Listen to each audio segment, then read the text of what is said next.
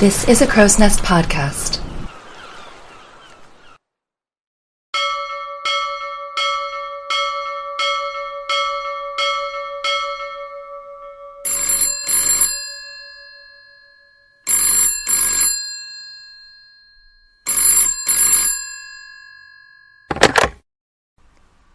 Hoi, and welcome back to Titanic Talkline. I'm going to try to keep this brief. I always say I will, and then I don't, so I'm just going to say remember to rate, review, and subscribe to the Talkline, and let's get on with today's interview. Well, thank you so much for joining me. I was wondering if you could just quickly introduce yourself and tell me a bit about who you are before I pepper you with questions. Great. I'm Lindsay Littleson. I live in Scotland, and I have written a book set on Titanic called The Titanic Detective Agency. It was published in 2019, and it's become quite popular in schools in the UK, and I'm really enjoying talking about it to people because when I started, I didn't know very much about Titanic, but I'm now a complete Titanic nerd. I just love talking Titanic. That is, I think, the best way to come about it then. So you didn't start out as a Titanic fan, so why don't you, it sounds like the journey to this book and your journey to Titanic are kind of intertwined. Could you tell me a bit about your journey through this book then? Yeah, like how it got started and where the idea came from? What happened was my publisher asked me if I could write a book set on Titanic, but if I could give it a Scottish twist.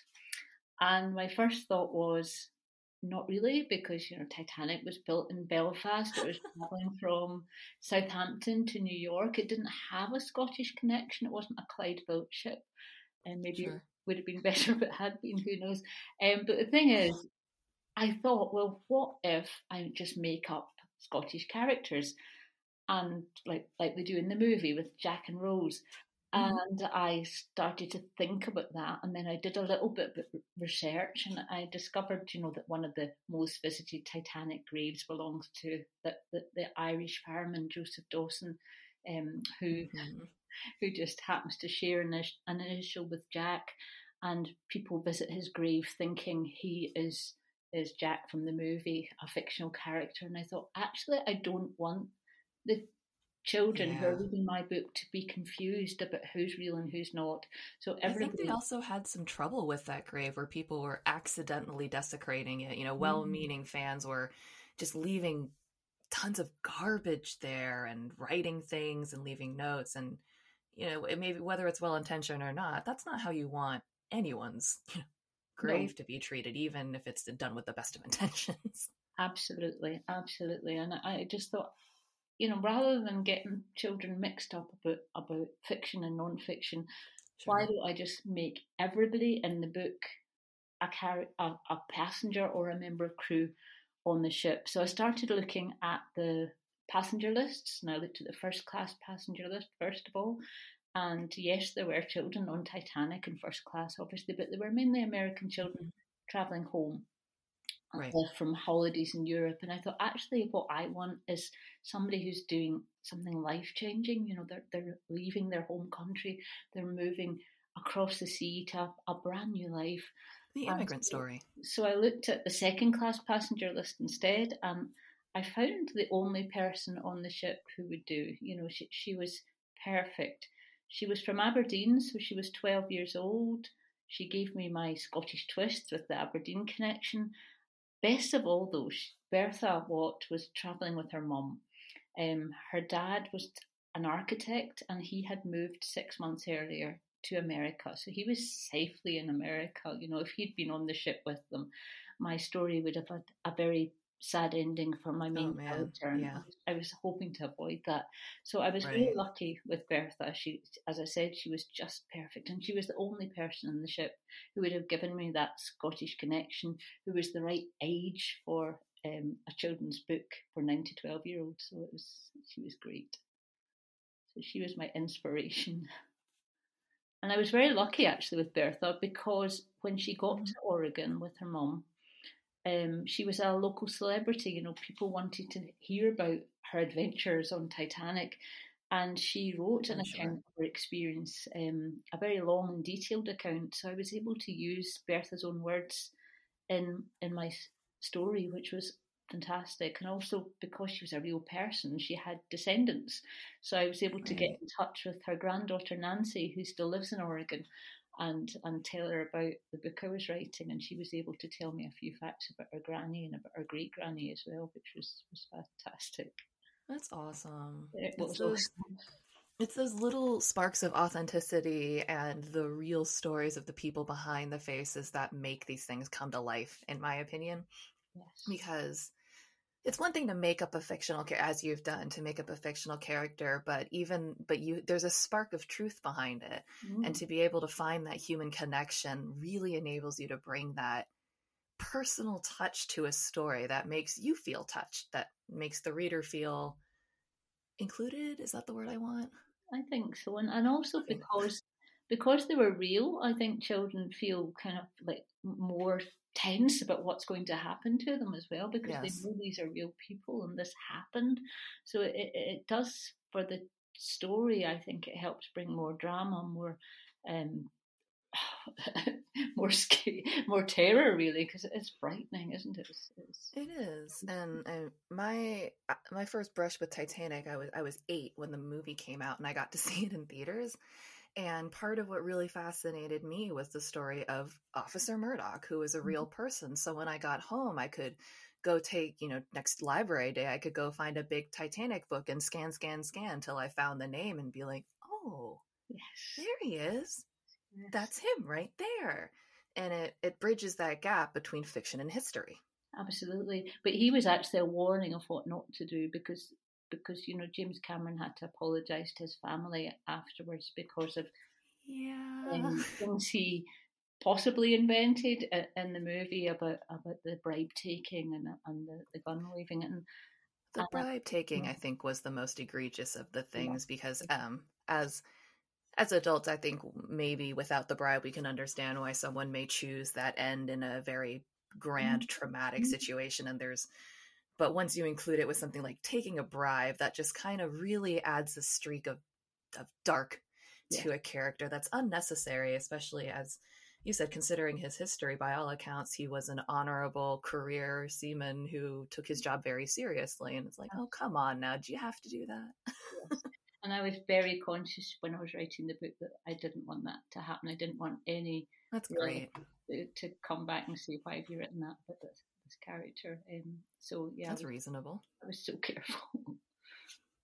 But where did you come up with the idea for not just writing a Titanic book, but a Titanic book for kids? Because again, this is a very, very grave situation. Mm. I try to think, I like to write as well, but I haven't published anything. Like, if I were to try to write a book for children about something like the Seawall ferry disaster, I don't know that I could bring that down.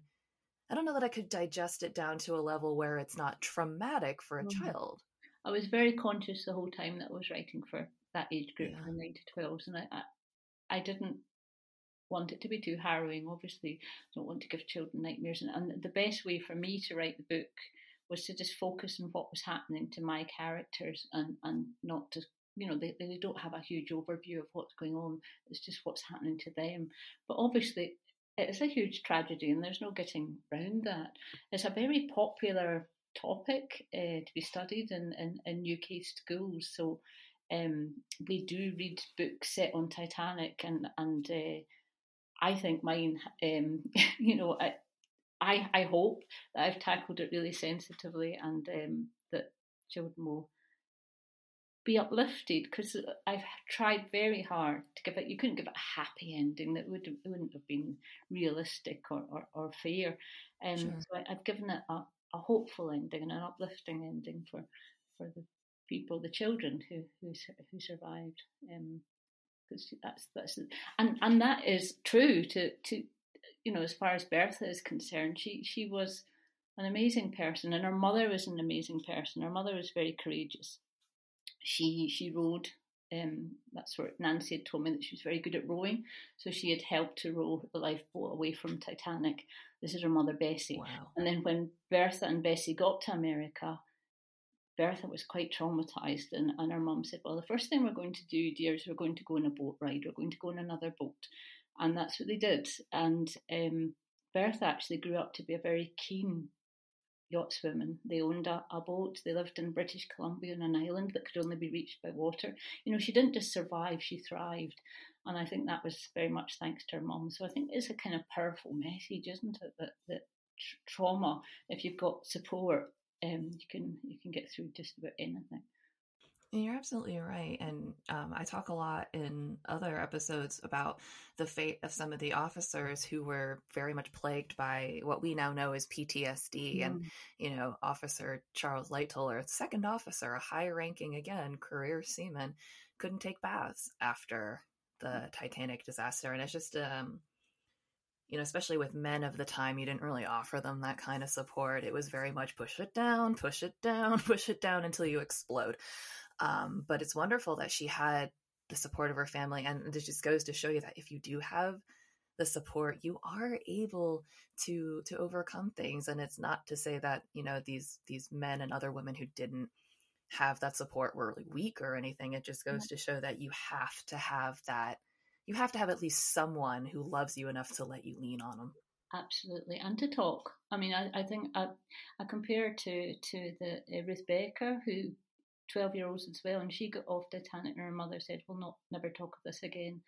And I just thought, that kind of approach, and I think a lot of, particularly the men, suffered from that kind of stiff upper, let's just get on with life, and it did haunt them.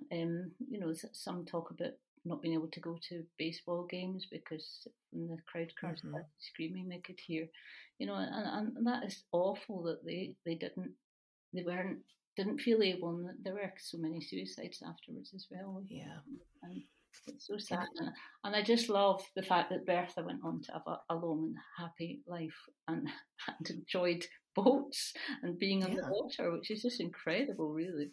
It's almost a really contemporary story because a lot of media now, especially big box media for children, with Encanto and Turning Red and other TV series that are coming out are about dealing with generational trauma and how that heals. And I think that story is a really, really, really great example of how you can let it affect you.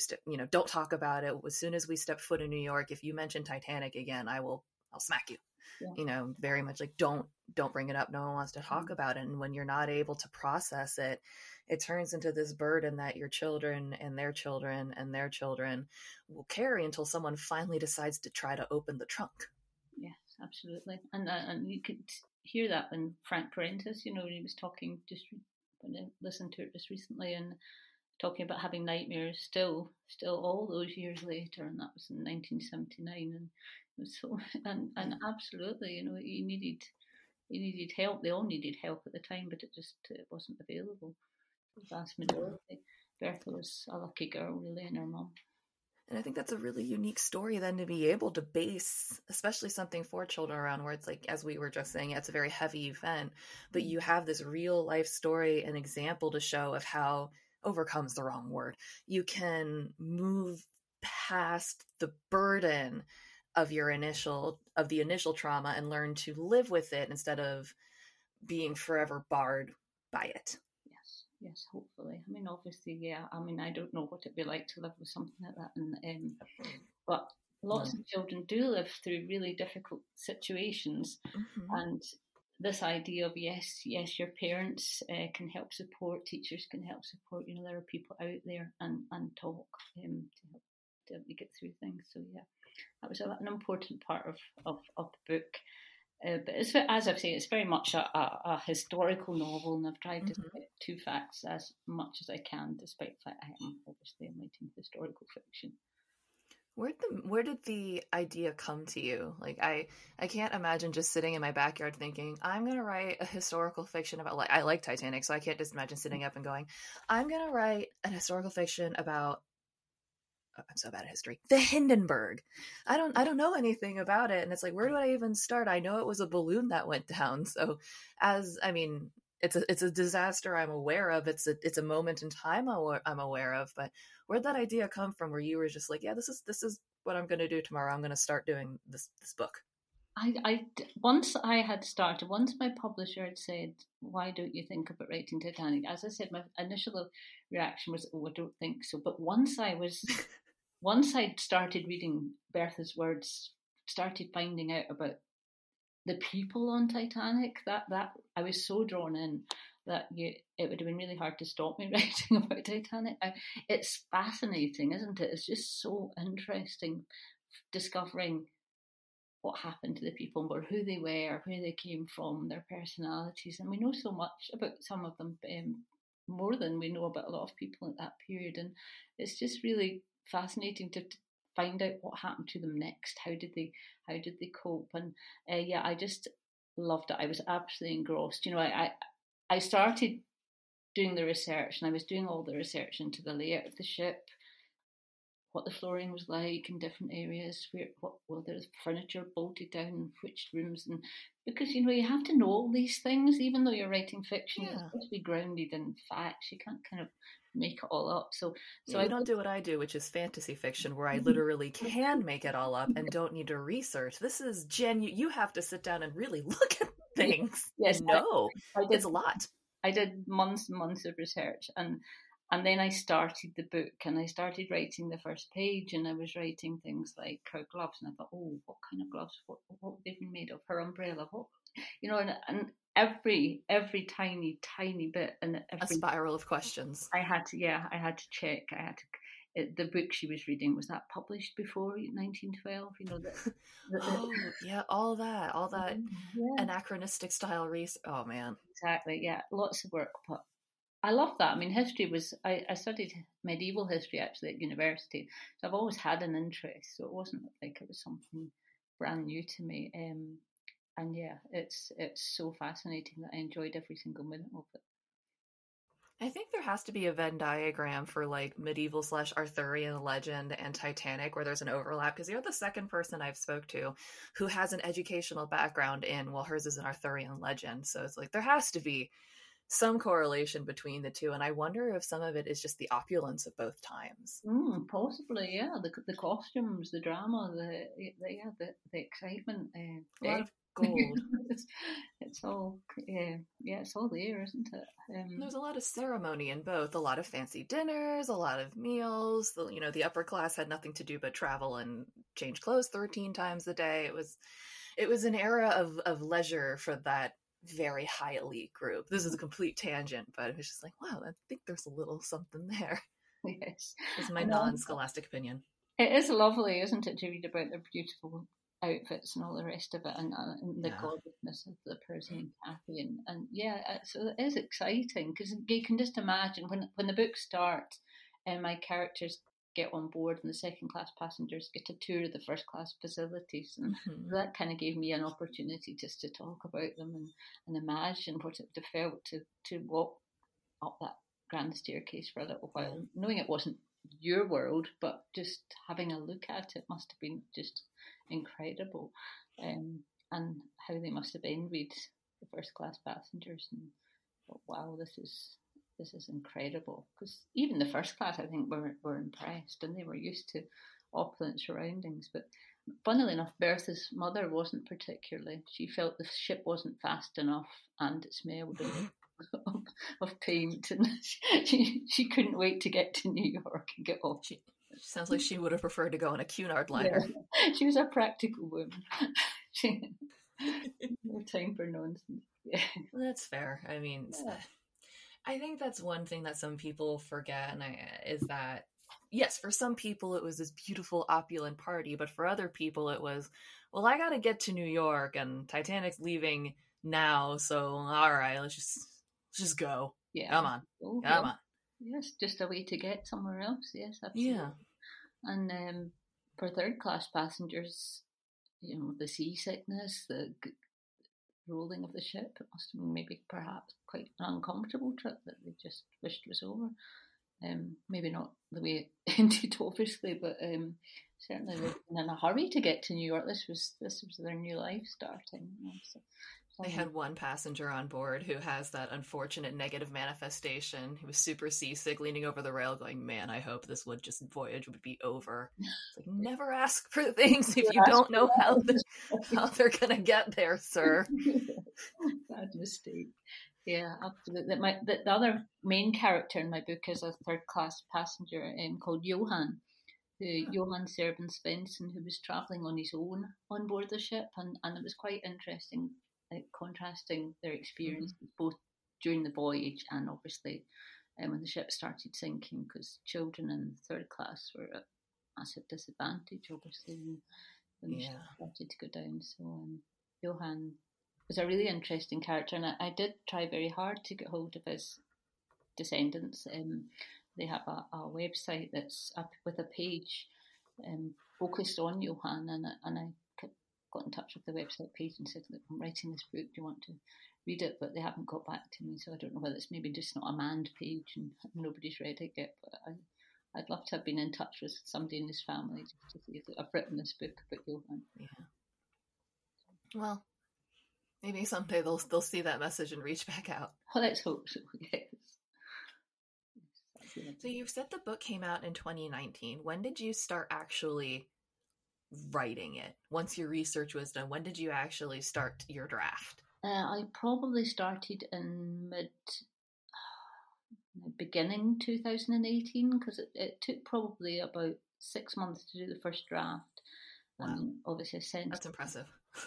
Sent it to and actually it was the book I've written that's needed least editing, probably because it's got quite a kind of strict timeline and there's not much messing about, and there was so much research that I'd done, so obviously I had information that my publisher probably didn't. So other than line editing and sorting, there was not much editing happened, and then it came out in April 2019. It was actually meant to come out on the 10th of April. We were going to have our launch day then, and it ended up coming out on the 15th, so it was a bit kind of a sinking day, but never mind. Let's hope the book comes out nicely, and yeah, it was lovely. As I say, it's going down really well in schools in the UK, and lots of children have said how much they're enjoying it, so yeah, it's good. Have you been doing a lot of talks at school, or like virtually, or? Yeah, I do talks in person, and one of the tiny silver linings about the whole COVID horror was that I was kind of stuck at home, and children were at home for quite a long time, and teachers started getting in touch saying, could you do a Zoom talk? And it wasn't something I'd ever considered doing before. I had no experience of Zoom. I mean, probably lots of us didn't. We just didn't know what this was about. And it did enable me to visit schools in southern England that I wouldn't, the transport, the expense would have been just too much. So I'm still doing that. It's something that's continued. And so I do quite regular Zoom visits to schools, which is lovely. I've started in person again as well, and that's nice too. There's nothing like being out.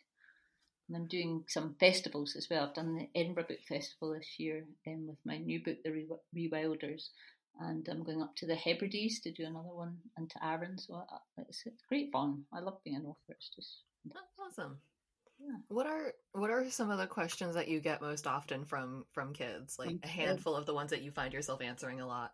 There's always one child, always one who is a real Titanic obsessive, and they are desperate to talk to me, not to ask questions. They're not interested in asking questions really, but to tell me facts, usually about conspiracy theories as well. And so there's always one of you guys sitting at the back like that, and I just know as soon as I say yes, what's your question, you'll say well, and we'll get into this chat immediately about whether it was actually the Oceanic or whatever, and it's just it's so funny. I love these kids, meeting them, because it's lovely that children are so enthusiastic about the subject. It's great, and they could talk for hours about it, and so could I. So. My friend's daughter is 10, and she's into Titanic right now, and she read a couple of books, and we ended up showing her the movie for the first time, which she really liked. And I also gave her a copy of Titanic Voyage, which is another Titanic fiction book for like young adults. And it's really interesting, to see this younger generation of Titanic fans, reading books that I've never heard of because they weren't around when I was a kid, because it's new. And I think that's really cool that there's still new media coming out, and that there is not just room for it, but a desire for it. Like, people want more contemporary, more new takes. Yes, it's amazing, isn't it? 110 years later, that we're still so keen on Titanic, and long may it continue, because it would be such a shame if people did lose interest. I suppose the interest hasn't been there for that long, though, has it? I mean, when you think about it, it wasn't really of huge interest until Ballard found Titanic, and then it all kind of started up, and it went from there. So in the intervening years, it just seemed to have vanished, really. And it's great that people are so keen, and that there's still new things coming out, new books, new movies, hopefully. Yeah. New theme park. Oh man, I think the social media has a lot to do with it, because you're just able to boost things now. Whereas before, if you self-published a book in Vermont, if there was no internet, it's like, how are you going to tell somebody in Montana about it? Unless you somehow catch a break about it and it becomes picked up and X, Y, and Z. But now, if you're an independent writer, you can harness social media to get your story out. Absolutely, yes, and I think that's wonderful, isn't it? The internet there are downsides, obviously, but the connections are just fantastic. I just love that about the fact that the world just has got so much smaller, and we can talk to one another. It's fantastic. And share interests in common across the world.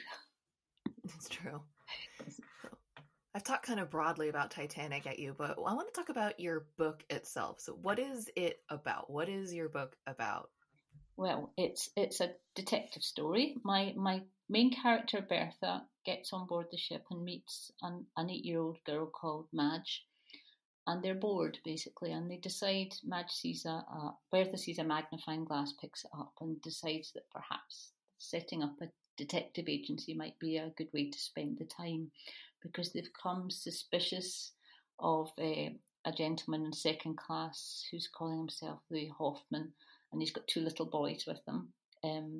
And so they start kind of following him about and trying to find out what's going on, because his story doesn't quite ring true about why he's travelling on his own with these 2 little lads.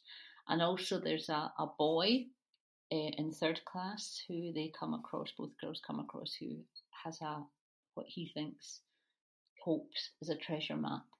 And and Bertha and Johann try to find this treasure that's hidden in the hold of the ship. So as the story moves on, they're not aware, obviously, of what's going to happen. So the adventure is really very much focused on this treasure map and the detective adventure. And I did that very much because the ship doesn't sink until the 15th of April. It starts going down to the 14th. So you can't have all that time. That's about 60-70% through your book where nothing very much is happening. And I don't want it to have that kind of issue. So it had to have plot, it had to have excitement and drama before disaster strikes. And the the mystery does get solved, along with all the drama of the sinking. So, and it does have quite a hopefully uplifting ending, and the children survive, thank goodness. So, yes, that's the story. Are the boys that they're looking at the 2 French boys? Yes. Yeah.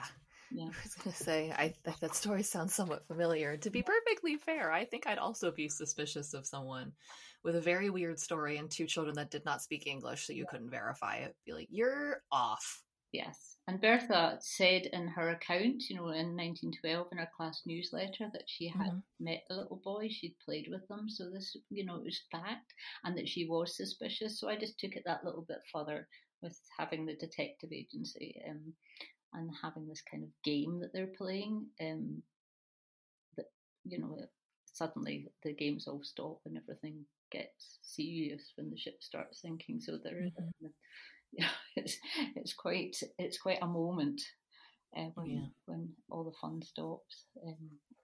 Yeah, but it was a really good book to write. It was so fun. I mean, it sounds strange, but when you get so involved in Titanic and just Mm-hmm. absolutely loving telling the story of everybody on board. And I could have put so many more people in. You get carried away and think, well, I'll need to have the Astors, I'll need to have a Ben Guggenheim, and they do get mentioned.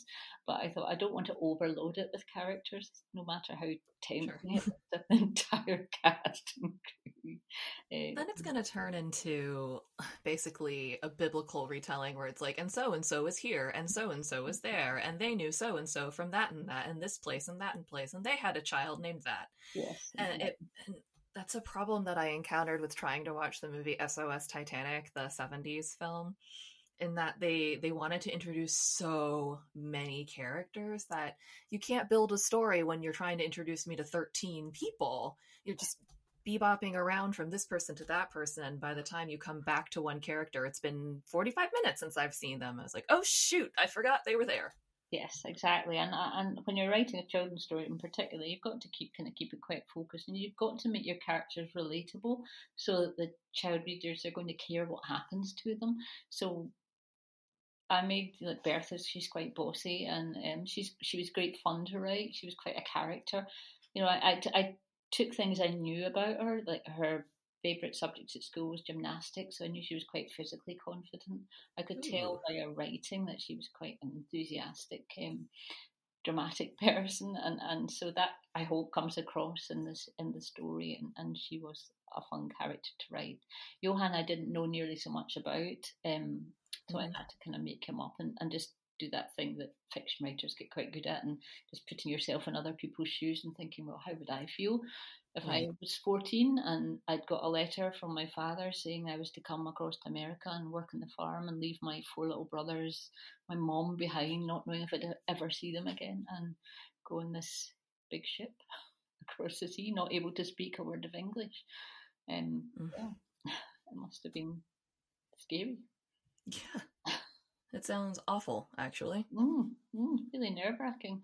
Mm-hmm. And he did, Johann, he did get to America. He met up with his dad and his big sister, and the rest of his family made it over to America, apart from his mum, who died in 1914. So he did never see his mum again. So you just think, oh, it was really tough for these people, wasn't it? It wasn't a matter of just flying over and then coming back when you needed to.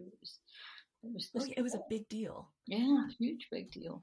And it was expensive. It wasn't like you could save up a little while and get some spare cash to go on a flight. For many people, these tickets were life-saving style money. Absolutely. And actually, they did incredibly well, managing to get 4 little brothers over and the other sister. Mm-hmm. And that's an incredible investment of funds for anyone during that time. Yeah, it was huge. So yes, I'm glad they all got reunited. I'd have liked to know more about what happened to them, but I'll need to wait and see if they get in touch with me to let me know. You should. I found that a lot of people are interested in telling their stories. Not everyone. I'm not going to speak for everyone, but many people are interested in telling the story of their family. Yes, absolutely. Yes, especially when it's somebody who's, he was really brave.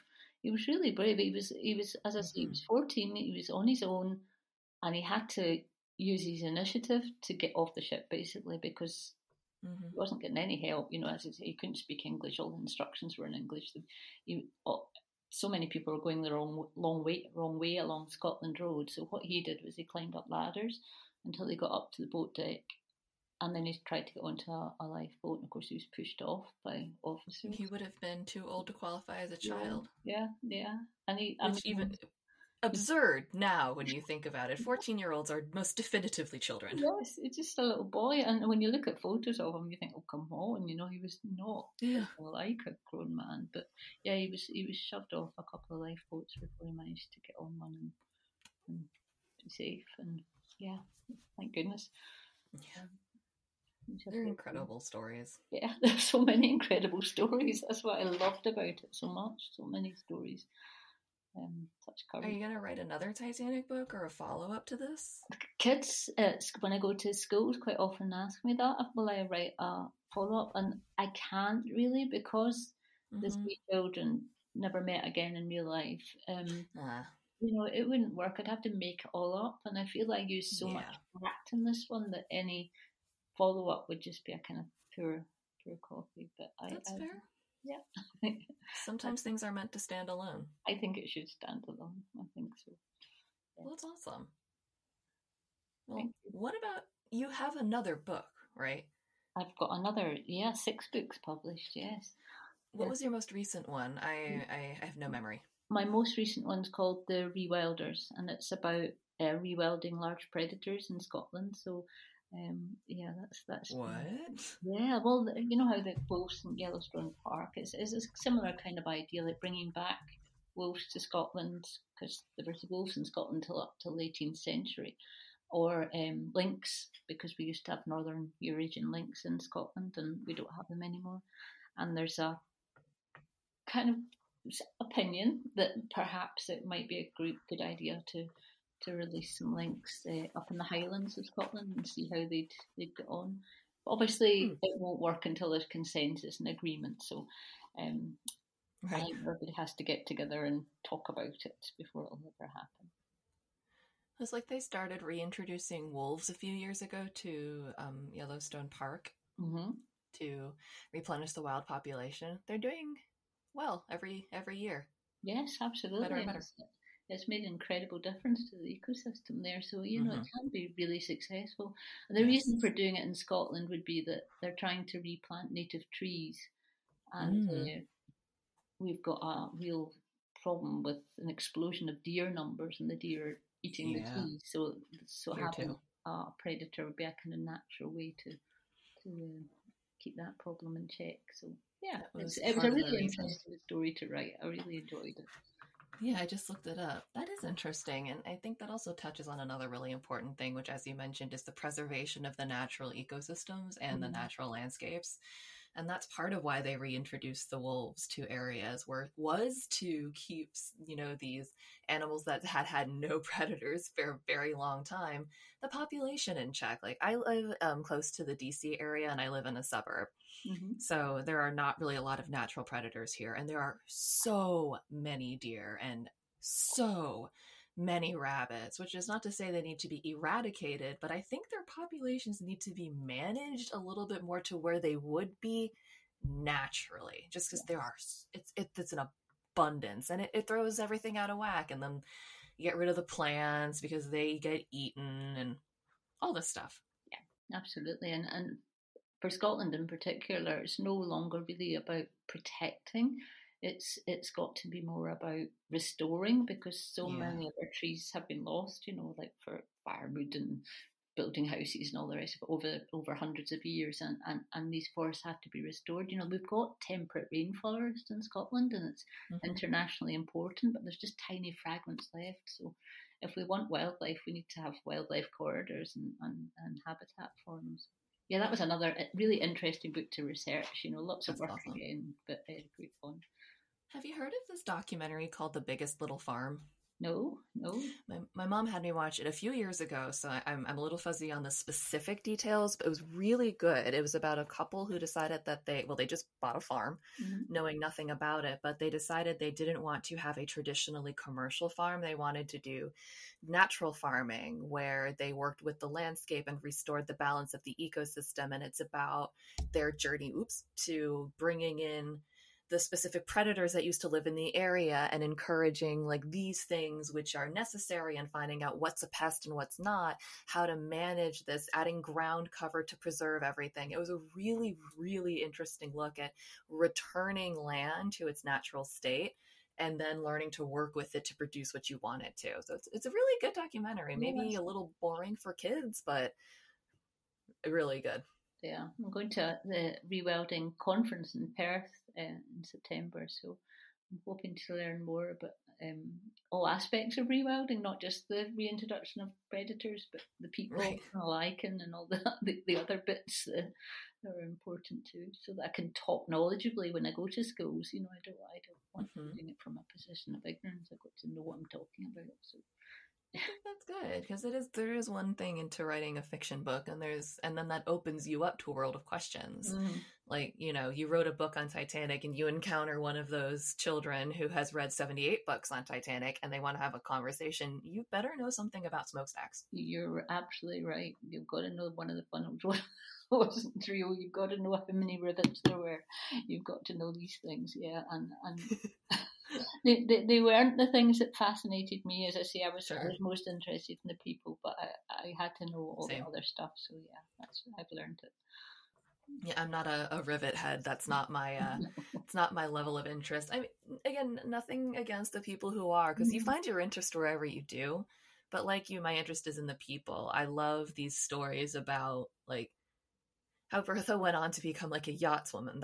I love that. I liked the story that I learned from Angelica Harris about the Paracchio brothers, and one of the pictures taken of them, they were wearing a tie and a silk orchid made by their mother. Like little stories like that you can weave something through.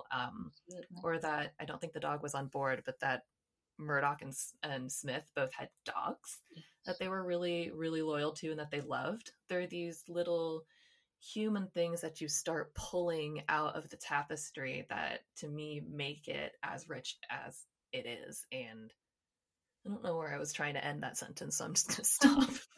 No, it makes them human as well, doesn't it? I mean, rather than just talking about people that died long ago and that children won't be able to relate. If I bring in something that, Billy Carter had a dog he was really fond of and leaving it behind, haunted him for the rest of his life, these kids can relate to that because they've got dogs they love, that kind of imagining having to leave it in a sinking ship.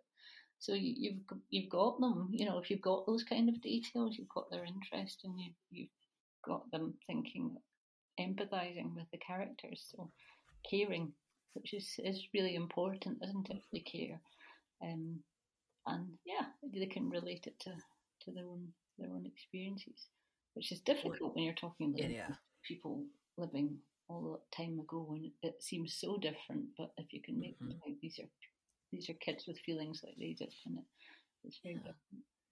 I remember in middle school, I looked it up because I couldn't remember what it was called. I read a book that I now remember is called Titanic Crossing, and it's by Barbara Williams, and it follows a boy in second class who's traveling with, I think, like his uncle, his mom, and his sister to rejoin their family in New York. And I don't remember a lot of the plot points, but to this day, I still remember a couple of little things that were very human moments. One was this, 13-year-old boy getting absolutely frustrated with his younger sister. I'm the older sibling in my family. And he just did that thing that I used to do, which is get super pretentious and bust out a word that no one else knows. And he just yells at her and tells her that she's obstreperous. And I have remembered that word ever since then. Yes. Because I was just like, that sounds like something I would do. And later on, after the sinking, when he's reunited with his sister, he spent the entire voyage being like, my sister's annoying. Oh my gosh, my sister won't stop talking. My sister. But afterwards, someone is trying to take his sister's doll from her because it's been in the water and they're like, it's been damaged and it's might be contaminated. And he goes over and rescues the doll and is like, we'll sanitize it. We'll take care of it. And these little tiny moments of, I don't remember much about his story on the ship or his interactions. That wasn't what stuck out to me. It was the moments that were like, I could see myself doing that. Yeah, absolutely. Yeah. It's as I say, I tried to make them relatable. I tried to have fun in it as well because I thought, well, these are children who are on this exciting voyage. They would be thrilled to bits with themselves and trying to make a good time of it because it could be quite dull, couldn't it? But they had other children to play with, it was for the first parts of the book. It's mainly about just having fun and excitement and the drama of the treasure, and though it doesn't turn out to be quite what they expected at all. But Yeah, but it leads on. it's a very young experience. I remember being on long haul flights when I was younger, finding another kid who was around my age and just doing something together to pass the time because Absolutely. it was boring. Yes. So yeah, that's very much it. I always felt sorry for Lucille Carter, who's Billy Carter's sister. So they were the kind of richest children in the ship, and she was about 14, and I thought her life must have been really dull because she would have been too old to play with relatives, and she'd have been sitting, sipping tea all afternoon with the ladies. Gosh, how boring! Absolutely tedious for her, poor girl. So she probably. I think about that sometimes. When you're like, you pass, I think it was like 12 or 13. Once you turned 12 or 13, you were no longer a boy or a girl. You were a young man or a young woman, and you were expected to be with the adults, not just, in a little way, but you were an adult now. You do adult things. You don't fidget. You wear these clothes now. You wear the long skirts. You wear the trousers. You don't go play. You don't get on your hands and knees and run around. You sit. Yeah, absolutely. And if you're in a you smoke, probably. You don't get in a lifeboat. Oh, yeah. I don't remember whose story I was listening to because my brain doesn't process things very well. But I was listening to a woman speaking about a family, some of whom survived the sinking and some did not. And I think one of the young men traveling with them had turned 13 that day. And who was wearing like his first pair of trousers, and they were trying to convince him to go with the children because they were like, I think they were going to let him. Like even the crew was like, come on. But he refused. He was like, I'm a man now. I will stay with the men. And it's just, I'm thinking about that. I'm like, you are an 8th grader and you need to sit down and do what you were told. But that was kind of what was expected of him at the time. They were going to bend the rule, but it was a bending of the rule. It would have been an exception. Yeah. And even the ones that got on board, like Billy, the story of him, his mother putting on her hat on his head to try and save his life, and these things followed them afterwards, as kind of like that horribly, time, isn't it? I mean, absolutely shocking. You just think, oh my goodness, these were children. And even for the adult men, the judgment on them is so harsh. I find it shameful, not for them, but for the people that judged them. For how dare you? Yeah, absolutely. I mean, you haven't been in that situation. How on earth? I mean, I know I would be fighting for the nearest lifeboat. I have seen how people drive during rush hour. I have zero doubt in my mind that all of those people would be rushing the lifeboats, be trampling children out of your way. Absolutely. And that's not meant to, again, denigrate any one particular person. It's just when your life is on the line, you become very, very tunnel visioned. Yes, and such a scary way to go. I mean, it must have been, you can't imagine how frightened they must have been. And and I think it's not surprising that I think there was something like 80 odd men said that they'd climbed over the railings, jumped into the sea and swam out to a lifeboat, and actually there was only 5 or 6 pulled alive from the sea. And you just think, well, yeah, I don't blame them for telling that fib, because I'd have told that fib too, because otherwise you were going to get name called. And if you were going to be castigated for the rest of your life for telling the truth and saying, because on Murdoch's side of the boat, he was doing women and children first. So if there was no one else around, men could just guilt-free step in. But if I knew for the rest of my life that just because there was no one else around and I got a seat, that someone was going to just, around every corner, there was going to be someone, as soon as I turned, going, I would tell that lie too. Not just to save my reputation, but just to save the trauma of having to hear that follow you around, or having to constantly explain yourself. Like, you go to the drugstore, be like, by the way, I've already explained myself like 13 times today, but like there was nobody else around, so I was able to get on the boat. It was totally fine. Just, you should stop saying that. Like, how exhausting would that be? Yeah, exhausting. Absolutely exhausting. I don't know how they bore it, and some of them can't borne it very well, but it must have been very, very hard. And yeah, it's just, I suppose, I'm just going to say more judgmental times, but goodness knows what it'd be like nowadays. I don't know whether it'd be any better. Cause I think we're the same level of judgmental. I just think that we've learned not to say certain things out loud. Like it's, I don't know. It's one of those things where we both have and haven't changed a lot as a society. Yeah, absolutely. Yes, you can go on and on about, oh yes, it was very different times, but yeah, was it really? I mean, yeah, so yes and no. Yes and no. Yeah, it's just so interesting, though, isn't it? It's just so interesting to just discover and research. I've just had an absolute ball learning about Titanic. That's amazing. And I want to thank you so much for your time, because I know you're super busy and your time is very much in demand, but I really wanted to talk to, again, as many people as I could, especially people who are really trying to pull in that next generation, which I think is incredible and necessary. Yes, well, I hope so. And I hope the children who do read the book enjoy it and get something out of it and learn something, obviously, about Titanic as well. I'm sure they do, and they will. But again, thank you so much for your time and for the book. It looks very fun. Thanks, Alexia. I want to thank Lindsay so much for coming on. Her book was so fun. It's so cute. You should read it. It's called The Titanic Detective Agency. You can get it on Amazon. I'll definitely be sure to link that in the description box below. I will be linking to the Amazon US page because I and the vast majority of my listeners are in the US. Lindsay is in the UK, and you can search for her book on the Amazon UK as well.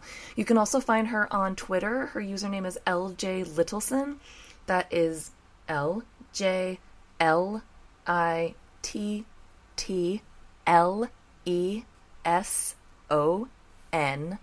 and that's her Twitter username. And her Instagram, if you want to get in touch with her, there is Lindsay Littleson. That's her full name, LINDSAY LITTLESON, at Instagram. So it's Instagram.com/Lindsay Littleson. And you can find her on her website, which is lindsaylittleson.co.uk. Thank you guys again so much for listening. Be sure to leave me a review, subscribe, even though I'm pretty sure that most of you who are listening are obviously already subscribed. Otherwise, you'd be really, really, really, really sad Titanic Talkline listeners. Well, you make me a sad Titanic Talkline host if you're listening and not subscribing. That's a lie. I actually just like that you're still listening.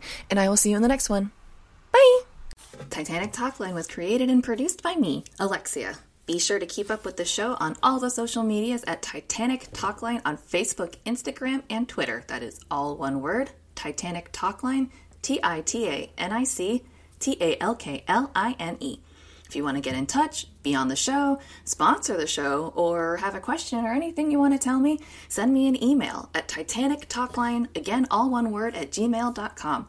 That's TitanicTalkline at gmail.com. Thanks so much, and I'll see you next time. Bye!